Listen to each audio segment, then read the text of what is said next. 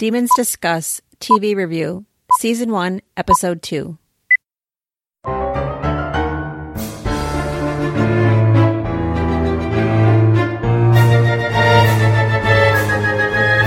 Welcome to Demons Discuss, the unofficial podcast about the All Souls universe and the topics that orbit it. We are your hosts, Angela, Jean, and Valerie. I am Valerie, and with me, as usual, are my friends, Angela and Jean. Hello, ladies. Hi, everyone. Hello, everyone. What are we talking about today, Jean? Episode 2 of A Discovery of Witches. Oh, I love we this finally episode. get to move on from the one we've marinated on since the con. I know. Yes. I know. And we get to meet Hamish, my very favorite character ever. But first, that opening sequence. Oh my God. Oh my God. Oh, we'll get to it, but we have to get to this sponsorship. Yes, ma'am. So let's do that. Let's do it. This podcast is sponsored by listeners like you. Our patrons are throwing us some dollars. And no, we aren't strippers, audience. We are talkers. Our patrons help us ensure that we can keep going and do the things we need to do so we can continue bringing you a quality production. Angela, what is in it for the listeners? Listeners can get a double dose of demons. So that's 3 demons every single week in your ears. What? I know, crazy. I know. So you get our episodes. It could be TV episodes. It could be book episodes. But then you also get, on off weeks, our after show, which could be absolutely anything. It's a grab bag, folks. Total Like I grab said, bag. it's not only a grab bag, it's a white elephant grab bag. We don't even know what we're going to say. If you're not careful, you're going to get that bath set that's been passed around for the last 5 Christmases that smells like white jasmine. That somebody got at Walgreens. Oh my God. Well, no, for real though, there's swag. Yay!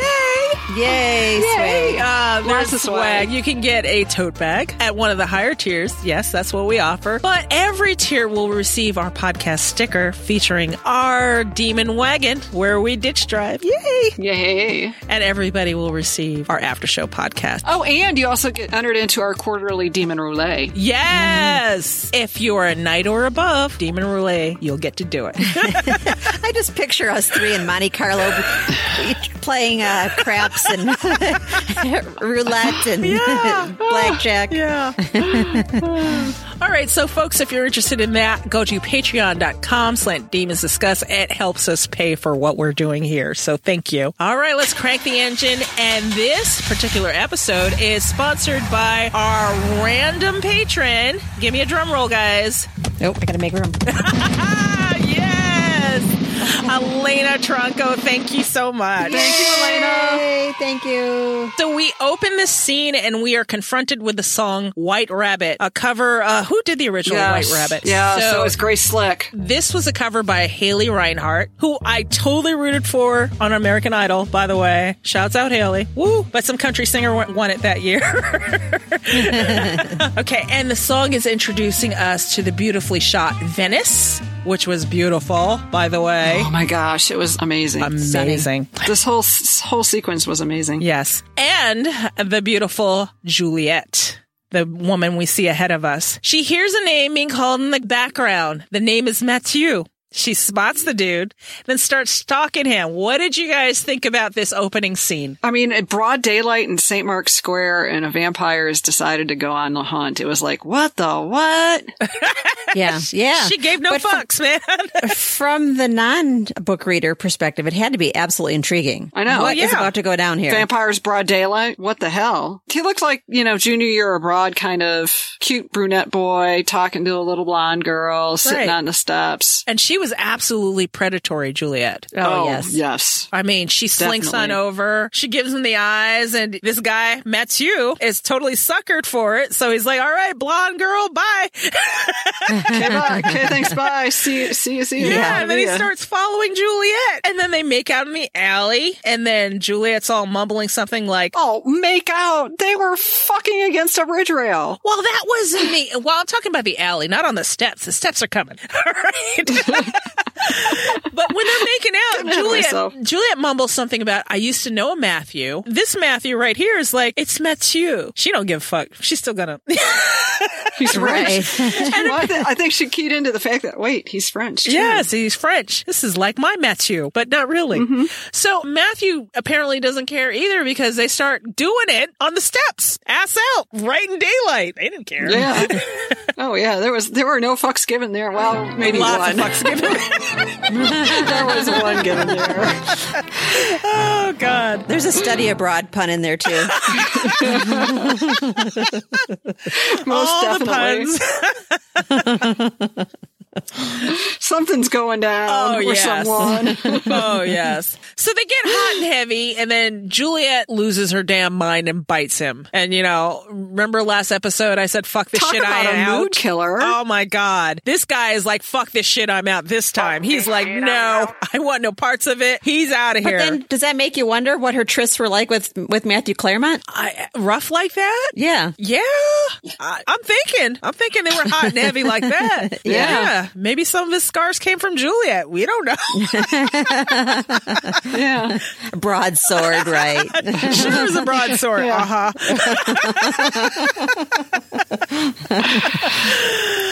Okay, so this chick just goes after him and we assume sucks the dude dry, because we have concluded by this point that yes, Juliet might just be a vampire. So yes, now we're switching scenes. We watch this black car driving as we're hearing the soundtrack by Rob Lane. Matthew's voice is soothing us and reassuring us like his father used to reassure him. And every ending, there's a new beginning. And didn't you say something like Deb wrote this variation of the line? Yes, Deb actually wrote this whole opening monologue for the show. So there were some people squawking early on about, well, that's not in the books. That's how it is in the books. And Deb's finally just got fed up and said, no, I wrote it. Yeah. I wrote it. It has to be right. Yeah. I love that the voiceover is over a different scene. Yes, they didn't just... It's not him just standing on the bridge every single time. It's over whatever's happening in that particular episode. Yes, it's not cookie cutter. They tailored it for an episode. I just love the way it sounds, too. Yes. Every single time it sounds good. We love it. Every single time it sounds new. But to me, every single time it sounds new. It does. Especially with the visuals we're given in each new episode. Yeah. Well, the car is driving along these roads and eventually it parks in front of a palatial estate. A man wearing ridiculous pants is waiting for him. Yes. And that man is Hamish. Golf knickers. Okay. Still ridiculous. Even worse. Well, right. They're even more ridiculous since those are like golf knickers. Yes. So Matthew, we know he's our moody Matthew. He gets a bit snarky with Hamish. He's like, new trousers? And Hamish is like, oh, okay, Matthew. Hi, Hamish. Nice to see you too. I love that Hamish got snarky right back. Yes. And cheers to you, Greg McHugh. I doubted you at first, but I was wrong, okay? I can admit it right here. Me too. Yes, you're awesome. Oh my God. 2 seconds after he opened his mouth, I'm like, I love him. Yes. Yeah. Come on the show, by the way. Okay, so next. Yes. My misgivings evaporated. Yes. It was like, poof. Absolutely. Gone. Because it basically, with that statement, he says, I don't give a fuck what you say, Matthew. Nope. Yeah. Whatever you say, it's fine. Matthew goes on to criticize the house once they're inside. He's like, it looks like a wedding cake. It's just like, whatever. Are you going to diss my house? Are you going to keep doing this? What? Right. Get it out of your system. Why are you here? Yes. It's not just hunting. Hamish establishes himself as someone who could stand up to Matthew and his moodiness and his bullshit. So bravo, Greg McHugh. Again, thank you. Yes. And it establishes that demons and vampires and creatures of other kinds can indeed be friends. Yes. Even though it's quote unquote fucked up, like Hamish said. Right. Yes. And there we go. Can't be more fucked up than that. Yep. Oh, yes, it can. Oh, yes, it You know, can. Matthew. Oh, but wait, there's more. There's more. Right. Greg. Hamish hands him a cup of wine and he says he came here, he needed to get away from a witch and that he was craving her. Dun, dun, dun. I came up here to get away from a witch. When you say get away, do you mean... I'm craving her.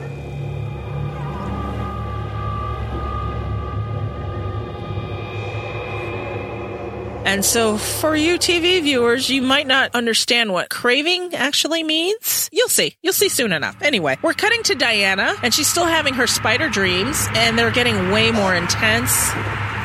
And it's a really big spider after her this time. We don't know who that spider represents, but maybe we'll see soon. So she gets up out of bed, and it seems like she grabs the card that Matthew Claremont handed her, and she starts staring at it. And I said this before, but it seemed to me, she's like, maybe I should go see what Matthew has to say while she's studying the business card. And I'm like, really? That quickly?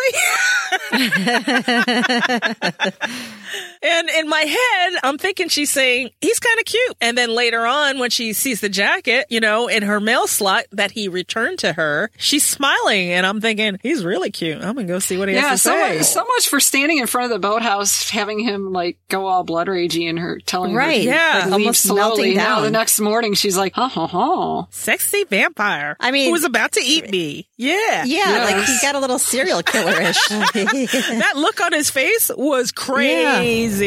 I mean, if someone said walk, but don't run, and like in the voice that he Don't did, look back. And then she's like, Yeah. she And the first thing she does is listen. look back. we're all, that establishes Diana. So we get more little smiles from Diana. That's so sweet. And now we're back in Venice, and we're watching this dark Mediterranean man riding on a boat. We know him to be Domenico. And for those of you who didn't know when you first started watching, yes, he's Domenico. And I'm sure for both groups, it was like, fuck. Yeah. Wow. Domenico. Hello. Hello. But he's heading somewhere. He's going to apparently a morgue. And he's so cool, the boat doesn't even need to stop. He just hops off the boat. Right. Just, if he's not cool, he's at least coordinated, that's for sure. So we see our friend Mathieu again, and he's dead this time. He's dead as a doornail. Yeah. Juliet had a snack. Domenico, he flashed some kind of credentials to this guy, and this guy's like, oh, we can't do that. And he's like, oh, no, your boss is going to call here in a minute or so, and he's going to tell you I'm good. I'm wondering, did someone get to his boss, or was that somebody else, or what kind of trickery was that? Yeah. I don't know if it was trickery so much as a way to quickly establish that Domenico is somebody who has a lot of power and has a lot of connections. Right. I think it's an in, just like Sylvia served the purpose in at Sotheby's. Yeah, that's true. He asked for paperwork from the guy, Mathieu. The guy goes in the other room, and then Domenico takes a quick sniff, and then we see this recognition in his eyes, like, oh yeah, I know what that is. I know who that is. He asked the guy what the guy's name is, and his name is Mathieu Benny. So tell us the story, Jean, about Mathieu Benny. Mathieu Benny is French for Matthew Good.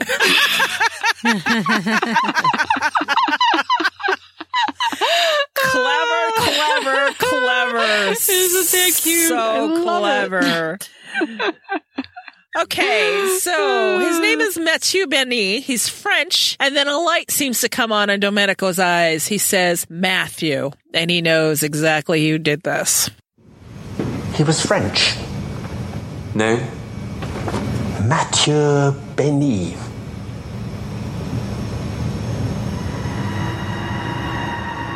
Matthew. We're back with Hamish and Matthew, and Hamish is driving his Butch utility vehicle.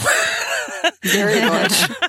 In his ridiculous pants. Yes, in his ridiculous pants, bouncing around the path as described in the books originally. Matthew tells him to stop, and Hamish says where, and Matthew gives him coordinates to something, and Hamish grabs his binoculars and looks, sees the stag, and says, get hunting. And then Matthew takes off on a tear after this creature, and then now we're on to the next scene. This is fast-moving, fast-paced. Keep up with us. Yeah, very. Yep. So next scene, Diana's at the library, and Sean greets her. She's like, it's busy today, and Sean's like, I don't know, it's, school's out, I don't get what's going on. And then she's noticing all the creatures in the Bodleian staring at her, and we catch a glimpse of some of the cowboy boots, first of all. Yes.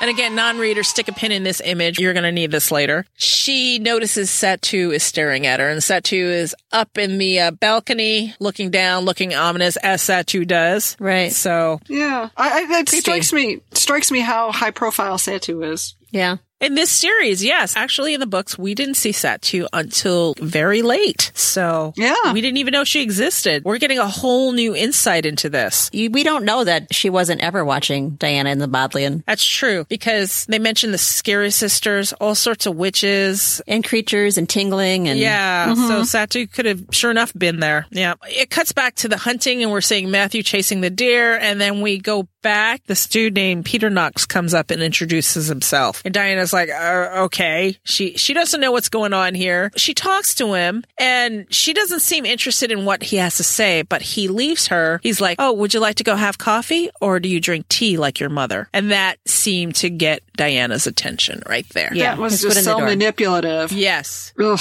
I got a bad, I mean, even if I hadn't read the books a bazillion times, that just gave me a bad vibe. Yeah, which tells you what a great job Owen Teal is doing.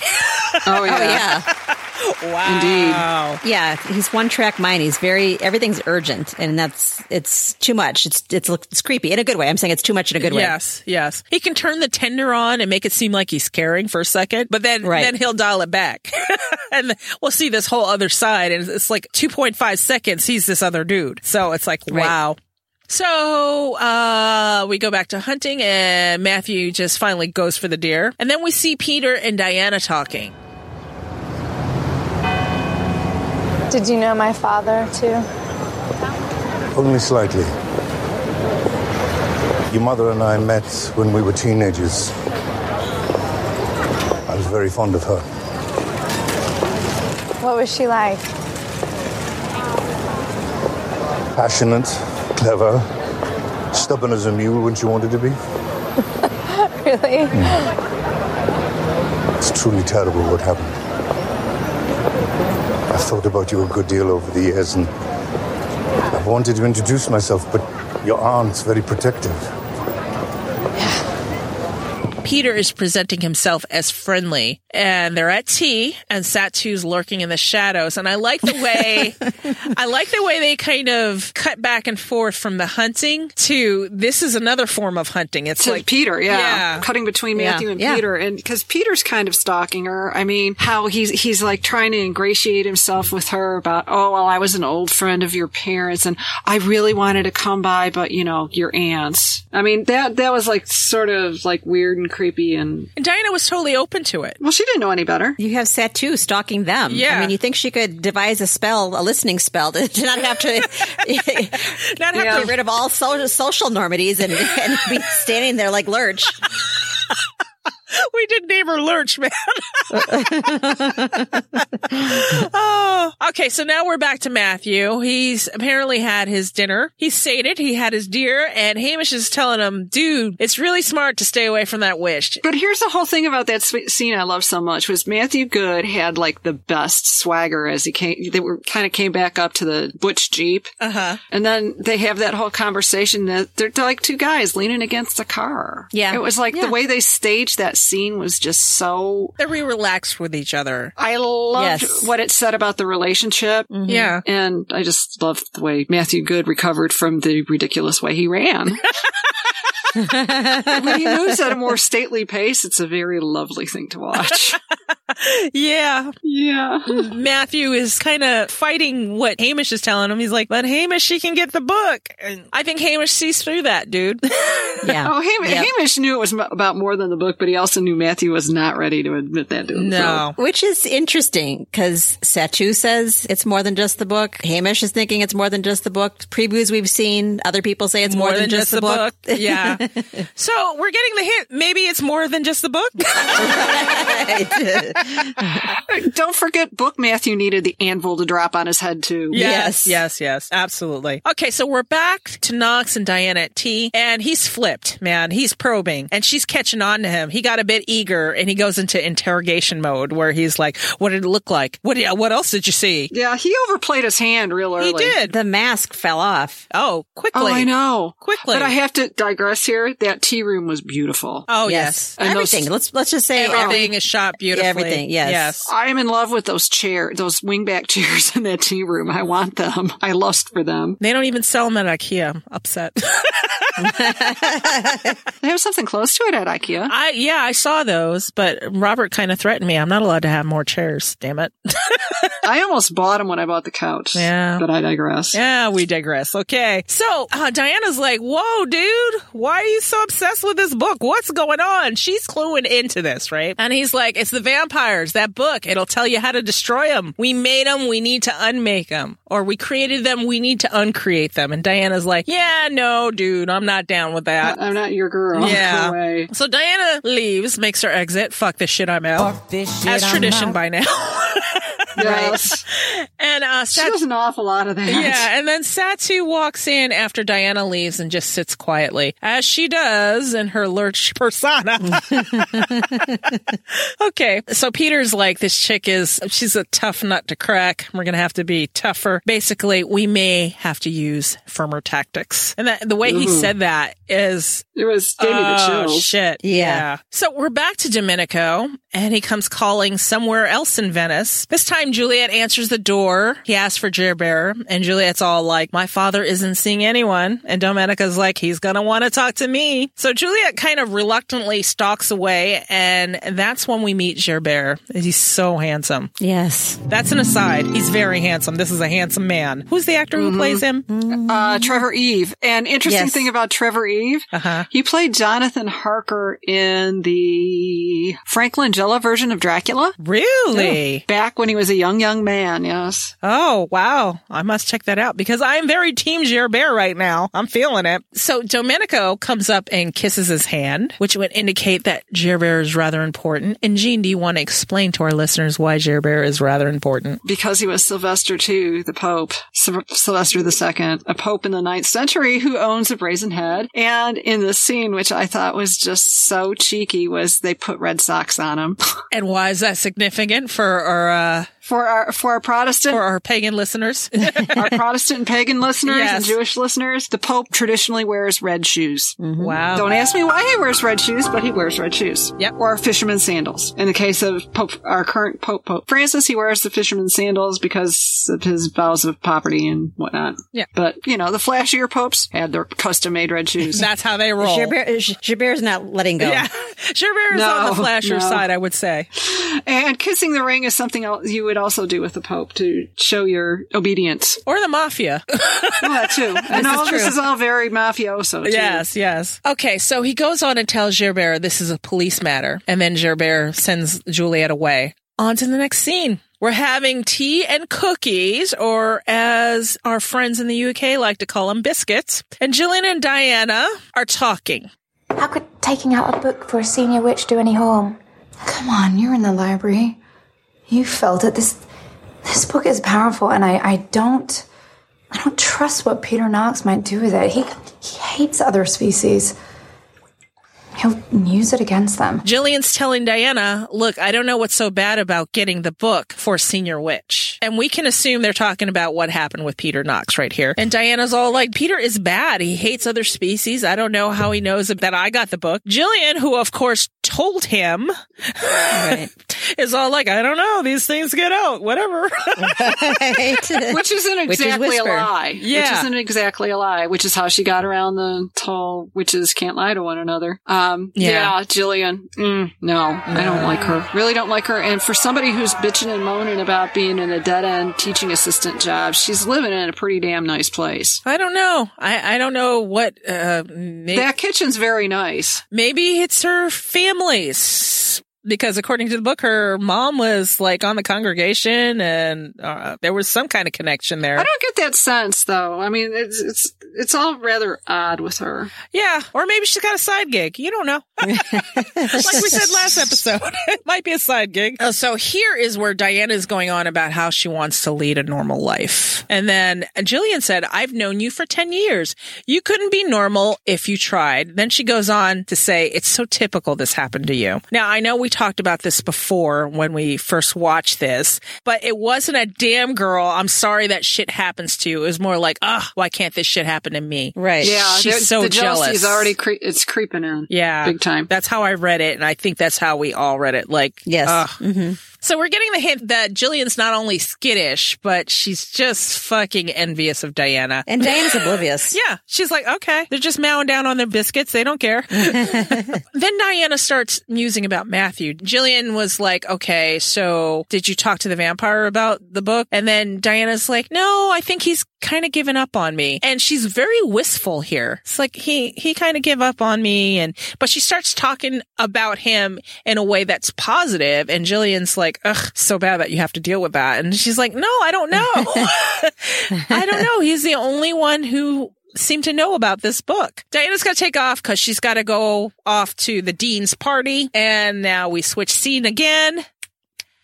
Really quick, Matthew is talking about the same book to Hamish. Hamish is like, dude, we need that book too. My people are suffering. We're mentally ill. We're homeless. We're suicidal. And Matthew's like, oh, I know, dude. But he was totally placating him. Oh, I know. It kind of pissed me off. It's like, wait a minute. You guys are such great friends and you think better of demons, but even so, you're still kind of treating him as a second-class citizen. So even though Ashmole 782 might be the answer to our problems, Hamish, my interest in it puts her in danger. Seems we're all in danger, Matt, if we don't get that book. You know that demon suicides are on the rise? As are mental health problems, homelessness. Yes, I know. I've been looking into the statistics. We are struggling. If this book could explain our origins. Yes. Wouldn't that be something, my friend? Yeah, you're just like, oh, that would be great if we could all have it. Huh? Put me first. Me first. Pissed me off. Pat on the head, Hamish. You're so silly. Very much. Right. I wanted to punch him for Hamish, man. I know. Well, it's nice to know that TV Matthew and Book Matthew both elicit that. Yeah, we want to punch both of them. Yes. But we still love him. We still love Matthew. We really do. This is the first glimpse we kind of got of the Hot Mess Matthew in the TV show, really. Yeah, this is true. I'm craving more Hot Mess Matthew. I have a feeling you're going to get it. Right. I don't know. Point. Prediction time. Okay. Okay, so now we're visiting Miriam in the lab. She's got her microscope and she's doing sciencey things like I like to imagine Shelley doing. Shout, Shelley. Yay. Oh, my God. and that coat she has. Oh. Yeah. That was a great coat. I love that coat. I need it. The actress has single-handedly elevated Miriam to this spectacular, awesome level. Oh, yeah. I love Aisha. She's great. Yes. Miriam was already great, but watching her on screen, love her. Team Miriam too now. Yay. Yes. Okay, so Marcus is there and he wants the results. And it seems like the problem is to do with Marcus. And what did you say before? Low sperm count?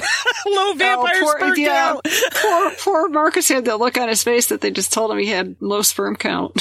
I'm less than a man. You know what? I'm gonna put a pin in that and save it for our spoiler review, okay, when we go into spoilers, because I have a problem with that. Let me write that down. Marcus. Okay, say something about that. All right. So Diana is running, okay? She's doing her jog, right? And here comes Satu. And Satu shows up out of the blue. Oh, God, like Lurch. Yeah. Right. Or the Terminator. No, she reminds me more of the Terminator. Terminator's like, oh, I'll be back. She's back. She's very much like that, though, too, because sometimes she starts talking in that monotone and is like, I'll be back. Yes.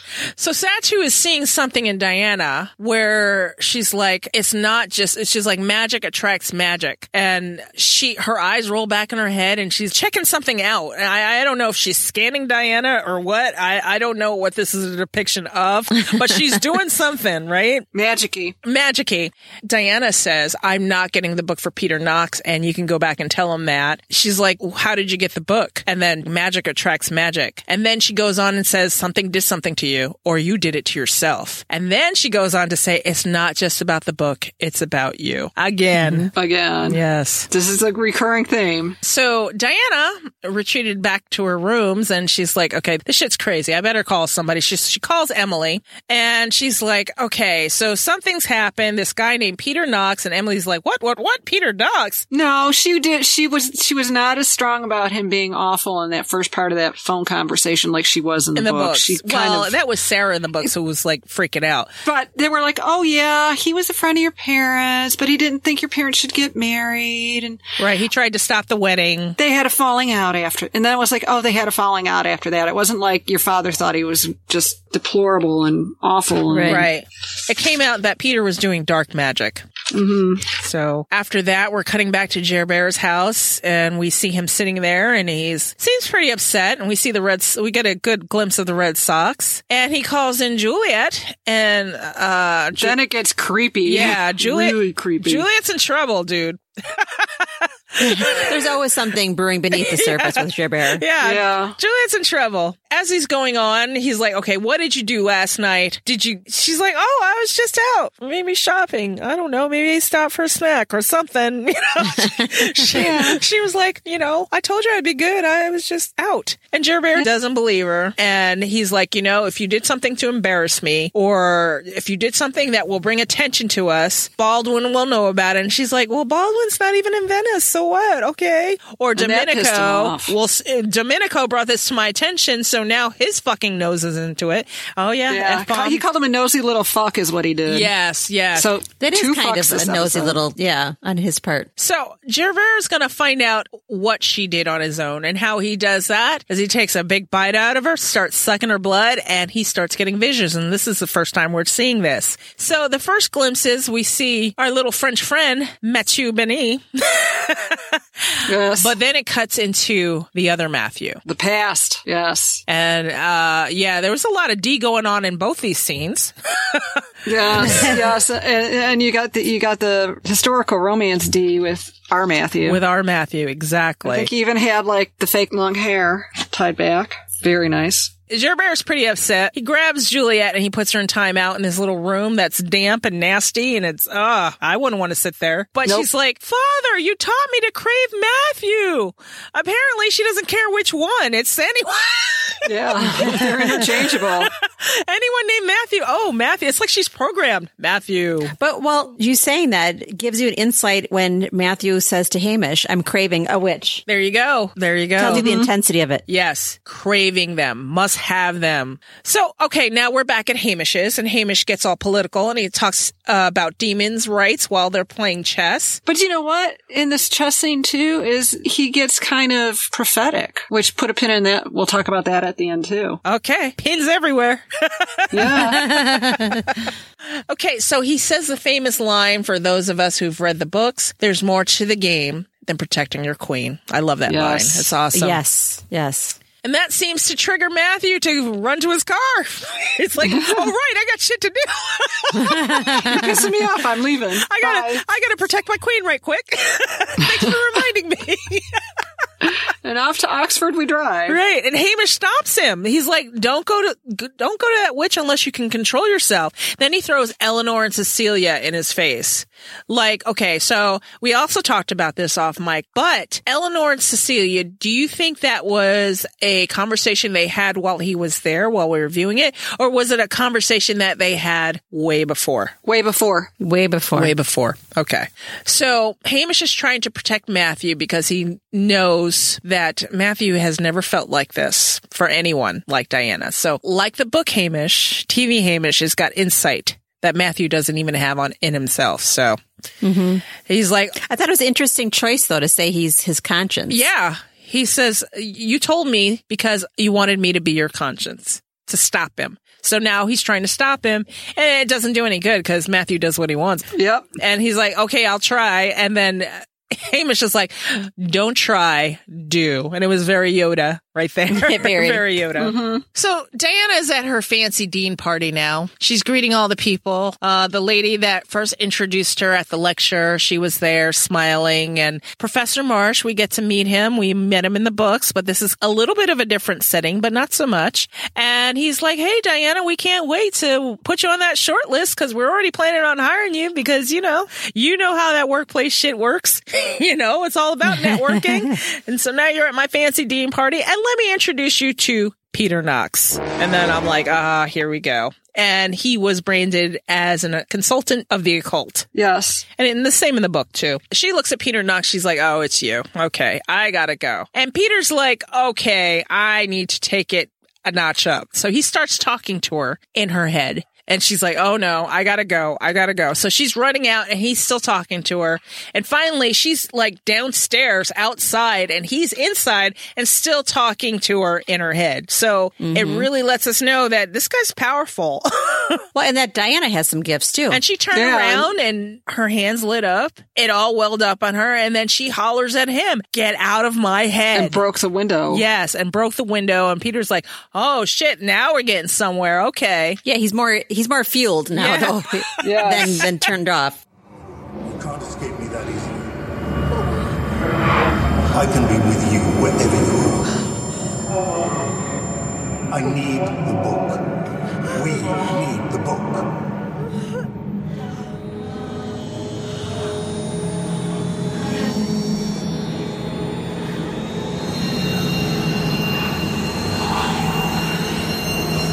Get out of my head.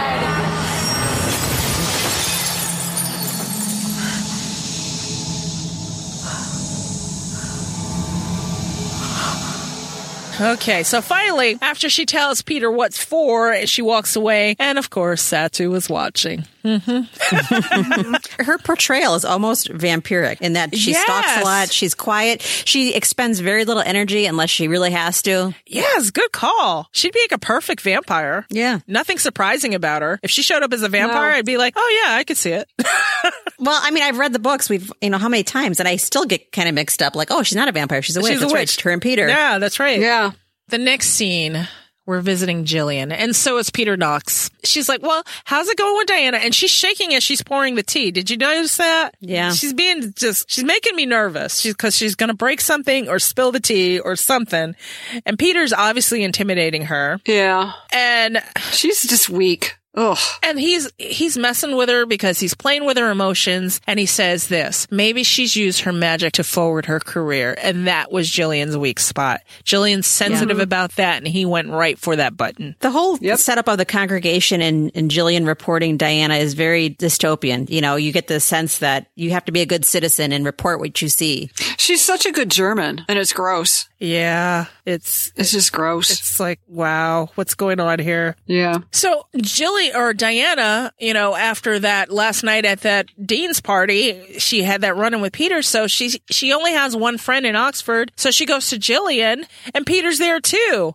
And then she realizes Jillian fucking set her up, and she's like, oh shit, that bitch. Yeah, and I was so happy because Diana seems to have a lot more backbone. Totally. And I love it. Teresa is just doing an amazing job. Mm-hmm. And she's walking away. She's having these flashes of connection. She's connecting Jillian to Knox and to Satu, and she's figuring out Matthew has been the most straightforward with her about the book. And he's cute, too.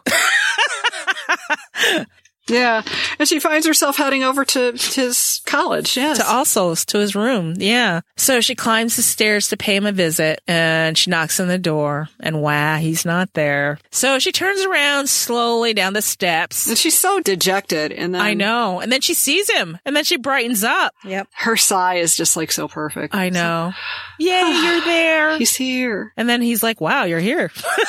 All right. Yeah. So we see them in the rooms, in Matthew's rooms this time. And Matthew's lean, and Jean, you mentioned this before, where he's leaned next to the mirror and we see his reflection. Yes, I just love that so much. Yeah. It's like, if you had any questions. Well played. There you go. Yes. Vampires can see their reflections. That was a human myth, people. So, he is telling her, like, she's telling this story. She's really upset. She's scared and her adrenaline's pumping and you hear her heartbeat. And Matthew's like, please calm down. And she's like, why? And she's like, your adrenaline's high and yeah, you need to calm down. Trust me. Otherwise, we're going to have an incident. You're very distracting. We're going to have an incident. And yeah, calm down. So his first question is like, why did you come to me? Do you have friends? Do you have somebody for you? Or why me? Diana's like, yeah, I don't have anybody I can trust. So finally, Matthew reaches into his bookshelf and he grabs the Charles Darwin book with the letter in it. You knew Charles Darwin? Yes. I met him on a number of occasions, particularly when he was building up to his publication of Origin. I began to wonder how his theories might relate to us creatures. I was desperate to understand our origins. You see, I'd already heard rumors, whisperings about a book, hidden from human eyes in an alchemical text. Ashmole, 782. Ashmole. That man had an uncanny ability to find bizarre manuscripts, and I found and read every one of them. Apart from 782. You've been searching for the book since 1859. What'd you guys think about that? Oh, I loved it. Yeah. I was so happy Nice we got tie-in. Origins. Yes. And the way he did it and the fact that that whole bookshelf, his shelves in that room were just beautiful. And the way he just like plucked it off the top. It was laying on its side across the top of a row of books and he just plucked it out and handed it to her. I just loved it. Yeah. And I was never concerned about how they were going to do it in the adaptation, but they've done it differently than it was in the books. And I like it more, actually, how they did it in the TV show. I do too. It's like they get right to it. It's like, Yeah. here's the point. Yeah. Here it is. You know? So Diana's reading this letter. You knew Charles Darwin. And then hey, who else did you know? Did you know Machiavelli?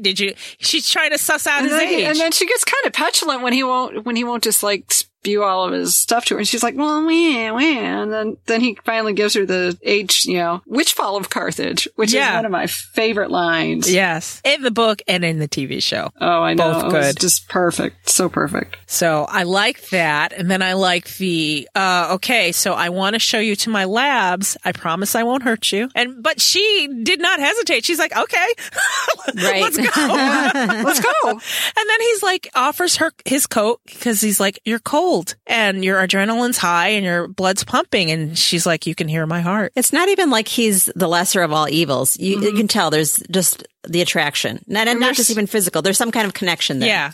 And there's some innate goodness in him that comes through, even if there was an attraction. For now, she's telling herself he's the lesser of all evils. She hasn't faced that yet. So, But they keep having these little, no, I don't want to say flirty because they're far more intense, but it's like these like little bursts of recognition. Like when she says, you can hear my heart. And he says, yes. All the time. And the way he says it is just like, it makes your heart sing. yeah. Yeah. You can hear my heart. Yes. All the time. And here's where I'm going to stop and tell Bad Wolf, why are you trying to kill us, man? Yeah. Why are you trying to kill us right here? Ooh, so good. All the time. Puddles. Yeah, Puddle on the floor. They don't even care. They don't even care. You can leave our husbands widowers. They don't give a shit. No. Yeah, they're gonna melt all the demons along with the witches. I This know. isn't the Wizard of Oz anymore. It's going to be bad. The shame of it all. Anyway, we're back in the lab, and Diana and Matthew are walking in this time, and they're confronted with Miriam and Marcus. And Marcus is like, is so great. Marcus is like, hey, Matthew. And he went straight in for the sniff, man. What did you guys think of that? He was like,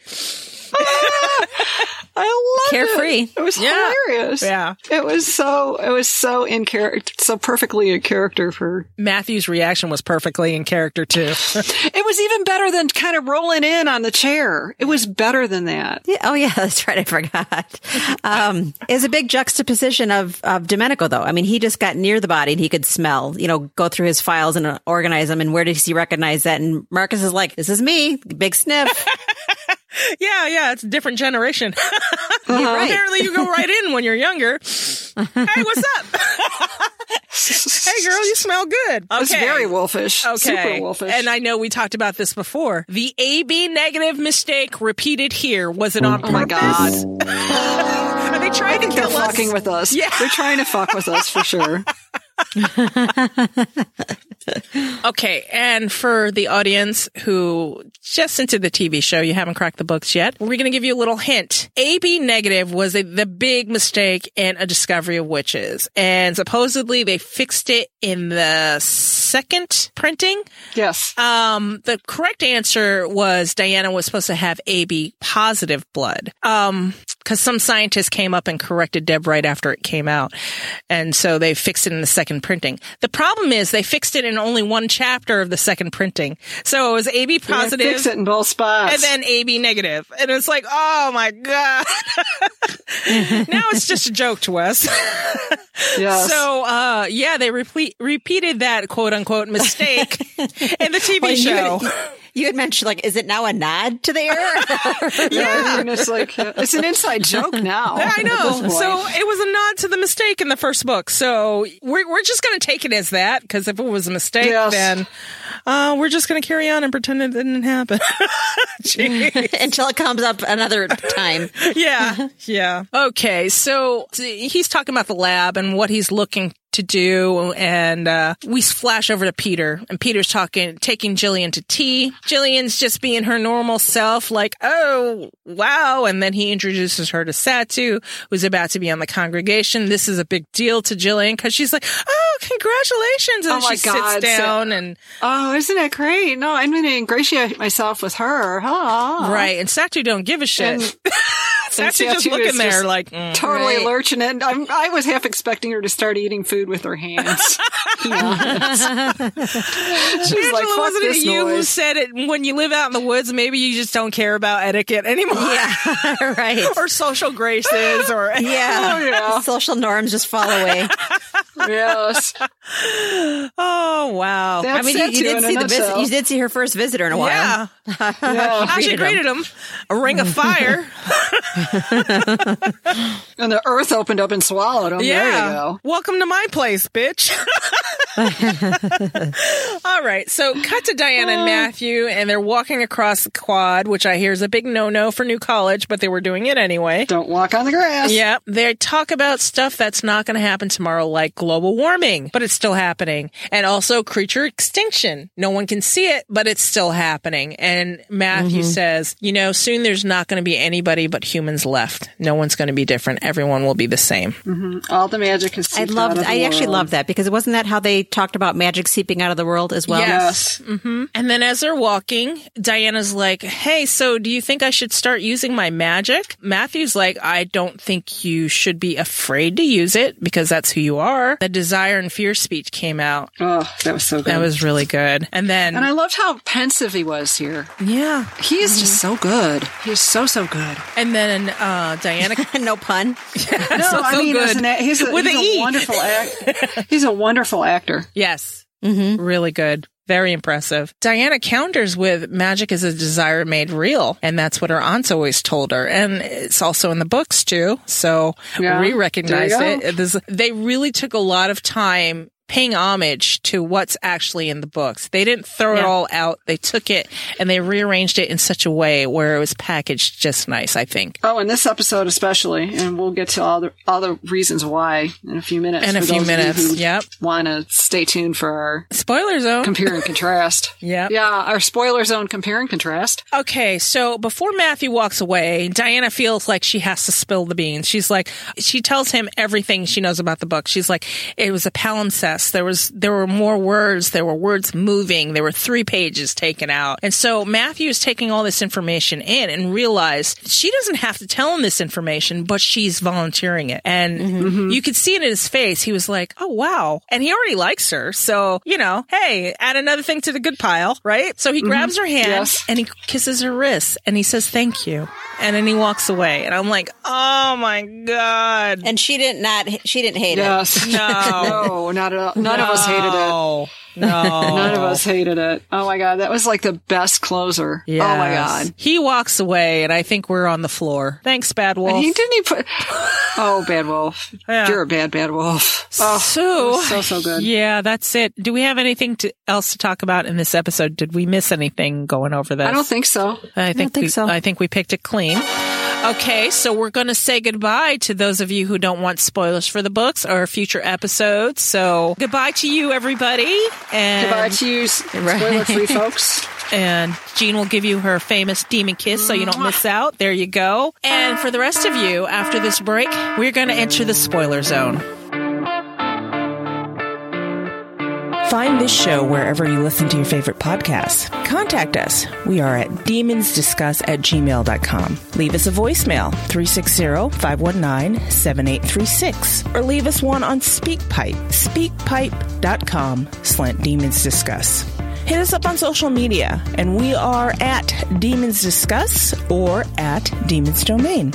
Join our Facebook group, Demonic Discussers. The keys to get in are in the show notes. And if you're listening on your mobile device, click the description. It'll be there too. Become a discusser. And there are 2 ways to do that now. And if you're in the U.S., text ADOW as in ADOW, as in a Discovery of Witches. So text ADOW to 444-999. Or visit demonsdiscuss.com. Scroll down, fill out the form, and spammer code, and that's it, you're a discusser. Visit our main site, demonsdomain.com, to see what we're up to. And if you like what you hear, leave us a 5-star review on Apple Podcasts. Keep Angela alive! Okay, so the differences from the books. Did you guys see anything that really stuck out to you? Oh, the one thing that really stuck out to me was how much of chapter 9 they kept in, and then during the chess scene, they seem to have melded in a lot of Diana's encounter with Agatha at lunch. Yes. They kind of shifted that over to Hamish, which I thought was brilliant because all of that was really important, but they kept within budget. Yeah, they sure did. I'm noticing a lot of shifting even in these first 2 episodes, and I've already caught myself going, oh, well, I wish they would have done, and then all of a sudden saying that in episode 1, then you see it in episode 2. You're like, just wait, everyone be patient. That's like more of a note to myself. Be patient.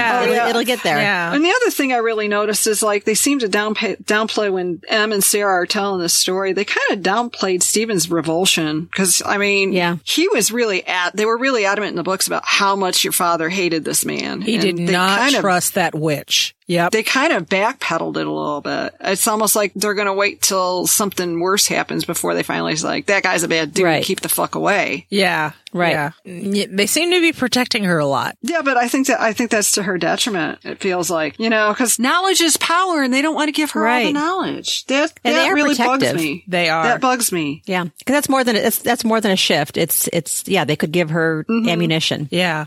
And the other thing I did miss about the chess scene was the confessional aspect of it. And the fact that was when he spilled in the book, that's when he spills his guts about Eleanor and Cecilia. Yeah. Is all during that sequence. I mean, they managed to fit in the references to it. Yes. But I think it loses some of its power. It does. And it also doesn't demonstrate any of Matthew's self-loathing because in the books when Hamish says, well, you didn't kill her. And he goes, in what way did I not kill her? Yes. I took her reason. I took her humanity. How is that not killing her? So, and also in the books, Matthew spends a good deal of time. I mean, it was pretty much an overnight stay. At the closing scene, he's just staring at the white clean in his hand hours after Hamish has already gone to bed. And this is in the middle of the night. And he's just pondering what the hell he's going to do because he doesn't know. Yeah, I'm missing the self-loathing Matthew, to be honest. Even the healing powers. Didn't he break the wine glass and he bled and then he healed right away? Yes. Yes. And we didn't get to see Jordan. Oh, I know. No, or the mushroom soup. Because that was the first indication that we knew that some humans know about creatures. Some of them. Yeah, and it wasn't a bad thing as opposed to Diana and Sean. Right. But like Angela said, it's like we have to be patient because if they didn't use it in this episode exactly where we expected it, or from whom we expected it could show up later. And that's the big thing. And it's like, bam, in your face demons. And we don't want to wind up being that. No. This is true. This is so true. Fortunately, we can time walk. Yes, we know how to time walk. so we are super talented demons. Yes.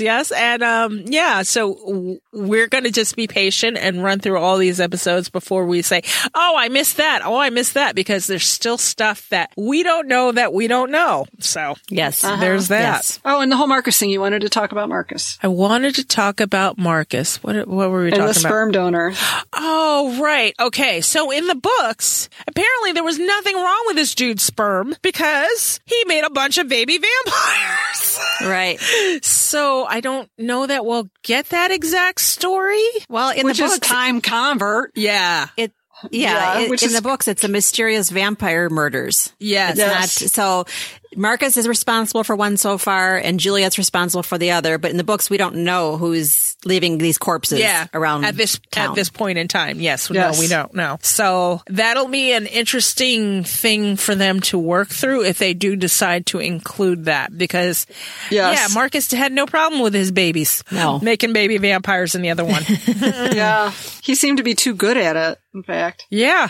Very good at it. Although I was led to believe that even that was Marcus's problem, but when Matthew said that, it's being more difficult to sire new vampires, I just thought, well, Marcus had that big brood, but it was 200 years ago or 100 years ago. Right. Oof. Wow. I hope they didn't write themselves into a corner. Maybe not. Maybe his ability to make babies could have diminished over time, because maybe he was told not to make any more babies and he didn't.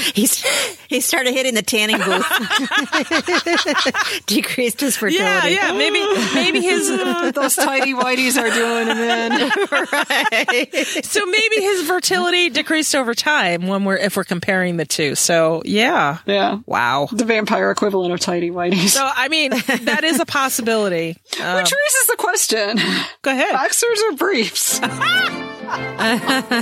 Or commando? Oh my God, he's never going to come on the show now.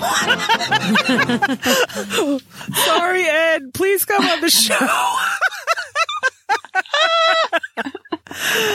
Okay, so in the romance department, I would say that I feel like we're going to get the same intensity, but it's going to seem quicker because everything is just shortened up. So maybe we won't get a sense of an actual courtship, even though it was quick in the books, if you think about the days, but we got to linger there a little bit longer. Yes. We don't get to really linger in these. And with especially with the way that we cut between scenes so much. Yes. And at least in these first two episodes, with the way everything's edited, you don't really linger. Yeah, I could linger a little bit longer in the congregation meetings. Yeah. Hamish's house. I could have lingered a little bit longer up in his rooms when he came back from Scotland, to be honest. A deeper talk would have been cool. I would have been cool with that. Everywhere. Yeah. Just maybe a minute more. Yeah. Just a little bit of a linger. Okay. Maybe we'll put that on our wish list for Shadow of Night when we get to those episodes. But if you add a minute more to each scene, we're fine with 9 episodes. Yes. Forget budget, right? Yeah. Well, I already built the library you won't be using. I was thinking, I think I was reading somewhere, I think in the discussion group, somebody from the UK said 8 is normal for series in the UK. And we're used for the first season. Yeah. And we're used to like 12 or 15. I thought that was a lot, actually. I thought it was Sherlock is 3 1 hour and a half episodes, but I think even Spooks was like 6 episodes a season. Or series. So, yeah, we're used to like 12, 13, maybe 14, maybe 15 episodes. Yeah. So, maybe they'll increase it for Shadow of Night. I can't see truncating Shadow of Night like this at all. We shall see. And in Deb we trust. We'll just throw out all the mantras right now. But still, we'll say stay tuned for our wish list episode. Stay tuned for it. That'll be the very last episode in this series of 10 that we're going to be doing. So, anything else, you guys, before we close out and say goodbye to the fine folks? Nothing I can think of right now. No. Me neither. So let's say goodbye, everyone. Goodbye, everyone. Goodbye, everyone. Bye. Demon kiss again. Mwah. And we'll talk to you next week. Demons Discuss and Demons Domain are independent and not affiliated with Bad Wolf, Sky One, Sundance Now, and Shudder. Clips of the TV show and soundtrack are used for the purpose of commentary only. The soundtrack is an original score by Rob Lane and the Chamber Orchestra of London. The soundtrack is available for purchase on iTunes.